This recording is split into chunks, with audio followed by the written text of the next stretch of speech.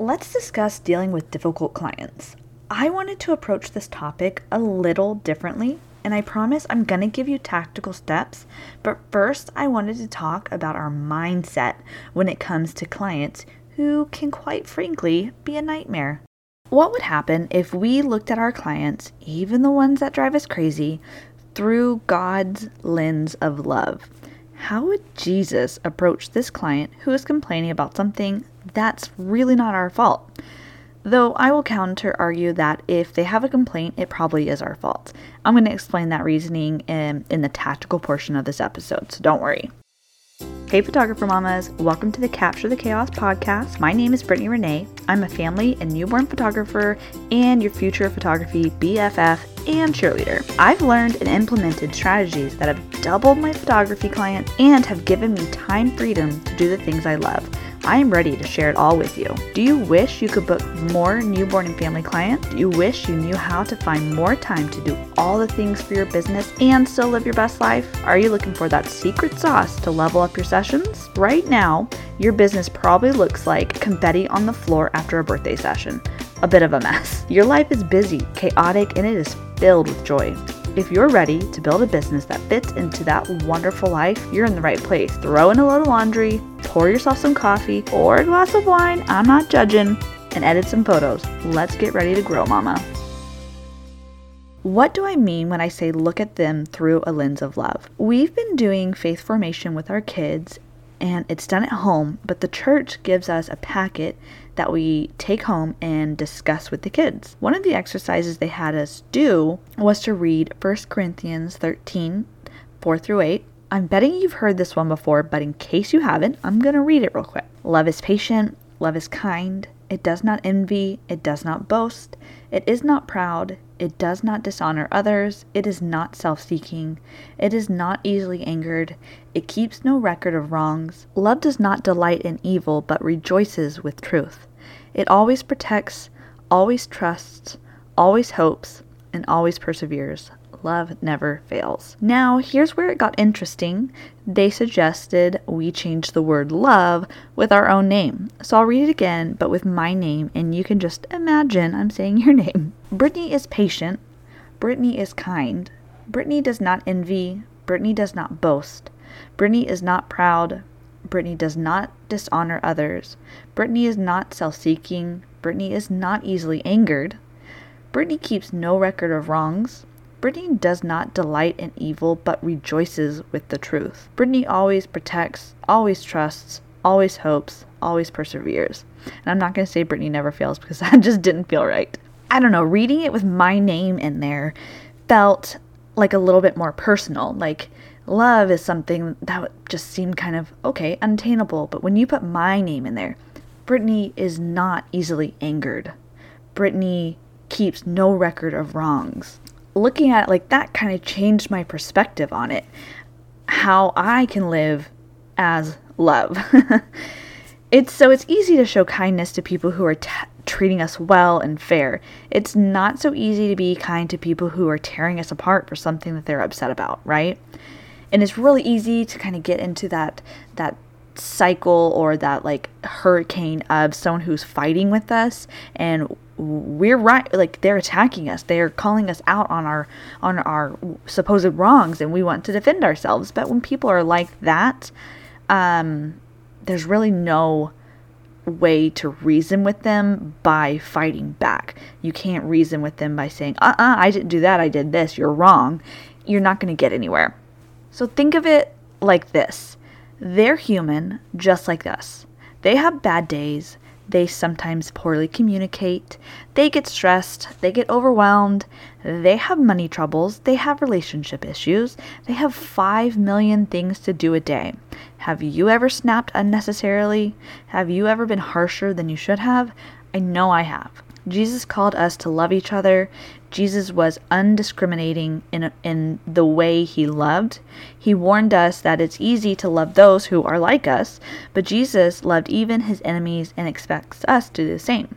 He healed, he fed, and he ministered to many who would later cry to have him crucified. He washed the feet of Judas, knowing that within hours, Judas is going to betray him. Jesus showed people compassion even when they were seen as undeserving by others. He wasn't afraid to call them out on their crap, though, and he would call them hypocrites.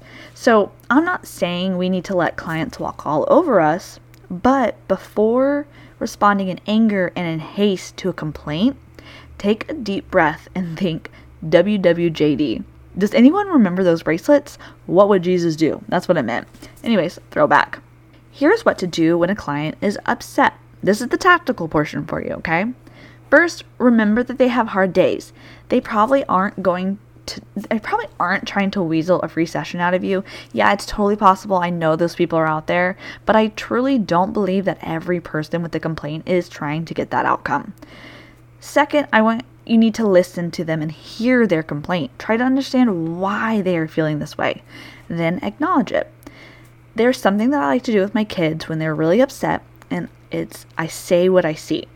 I see you're really upset that I won't let you watch TV right now. I see that you're mad that I'm making you clean up your toys. So we're all a little bit like kids on the inside, aren't we? We want to have someone acknowledge that we're upset. So things are going to go a lot better if you come at it and acknowledge that they're upset, like you heard what they said, right? So an example is a parent is upset that their child photos didn't turn out like they had hoped, and the reason was because their child was upset or shy or just wouldn't cooperate. I know we've all had that before, right? You would respond, I am so sorry you're not happy with the photos we got of your 3-year-old. I know how frustrating it is when kids don't want to cooperate for photos that you've been planning for weeks. You just heard and validated their concerns, and you acknowledged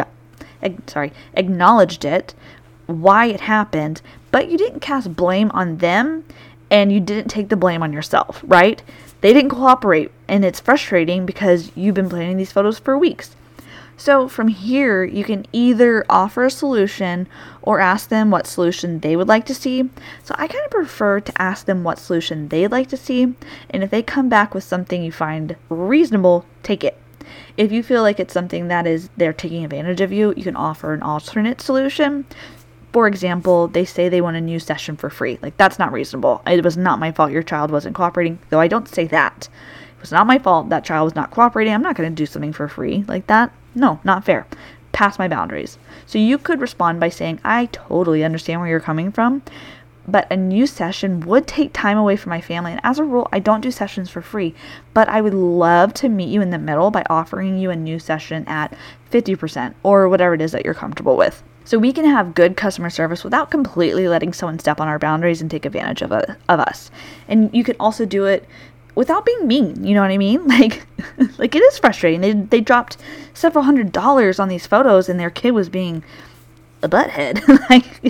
It's just not. It's frustrating for them, and it really is frustrating. It's frustrating for me, and I'm not even paying for photos whenever I'm taking pictures of my kids and they're not cooperating. So I can only imagine how they felt paying money. Now, more importantly, how do we prevent these complaints from ever happening in the first place? Because really, nearly every complaint we get is our fault. And I'm not saying that in the customer is always right kind of way, even when they're wrong. No, it's our job to attract the right clients for us, to prepare them, and to manage their expectations. So to do this, we need to know who our ideal client is. Who is going to appreciate what we do and how we do it.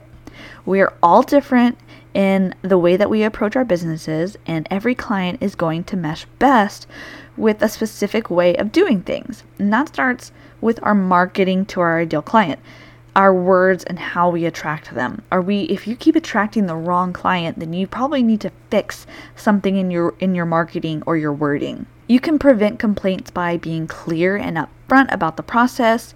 What should they expect? What should they not expect? Over-prepare them with information. Send them a questionnaire and get to know their personalities. Ask them what their vision for the session is. It's a lot easier to end the relationship with a client when something isn't meshing up at this point than it is after the session. So going back to our example before, since their 3-year-old didn't cooperate, then I might not have prepared the parents enough. Like, I do this all the time. They don't really know what to expect in a session, right? So I probably should have said, have a later nap time, bring some snacks, bring something that makes them feel comfortable, get there early if they need time to warm up, tell me some more about them so I can talk to them, things like that. And usually, if you are tailoring their expectations and letting them know, hey, kids are crazy, they're going to be running around, that's totally fine. You don't have to force them to sit still. Don't yell at them. Don't get mad at them. We're going to have fun and just kind of cover topics like that. It's probably going to go a lot smoother than if I were like, oh, okay, cool, you booked your session. Let's show up. All right. Oh, they didn't cooperate. I don't know. Sorry, not my fault. Totally your fault. You need to prepare these people for this. Another thing that we can do to prevent client complaints is to set your boundaries and don't cross those boundaries because you feel bad. When you cross one boundary, they're going to cross another boundary, and then they're going to need to cross another boundary, and so on and so forth. It's kind of like if you give a mouse a cookie. Is that it? If you give a mouse a cookie. So it's the same way. If you give them a little bit, they're going to take some more. You know what I mean? So you have to have a clear boundary of when you're going to stop allowing this to happen. Lastly, and this is kind of a counterintuitive one, raise your prices. And I know it sounds crazy, but the higher in price you go, the less complaints you're going to see. And I think this is because when someone is investing more money, they think a little bit more carefully about spending that money. And then they think about who they're booking it with a little bit more carefully. Maybe. I can't really say for sure this is why it happens though. So let's recap. Give your clients compassion, even if they don't deserve it. Acknowledge why they're upset. Don't cast blame. Offer a solution, but stick to your boundaries. All right, guys, that's all I got on dealing with nightmare clients, so good luck out there. Thank you so much for hanging out with me today. I'd love to hear what you thought about today's episode or any questions you might have. Drop me a DM on Instagram at BrittanyRenee_photo. And if you haven't already, be sure to join the free Facebook group. That's bit.ly/CaptureTheChaosFB. And lastly, it would help me out so much if you could leave me a review on Apple Podcasts. Reviews help boost ratings so I can reach other photographers who need a friend in the community just like you. Again, thank you so much for being here, and I'll see you next time.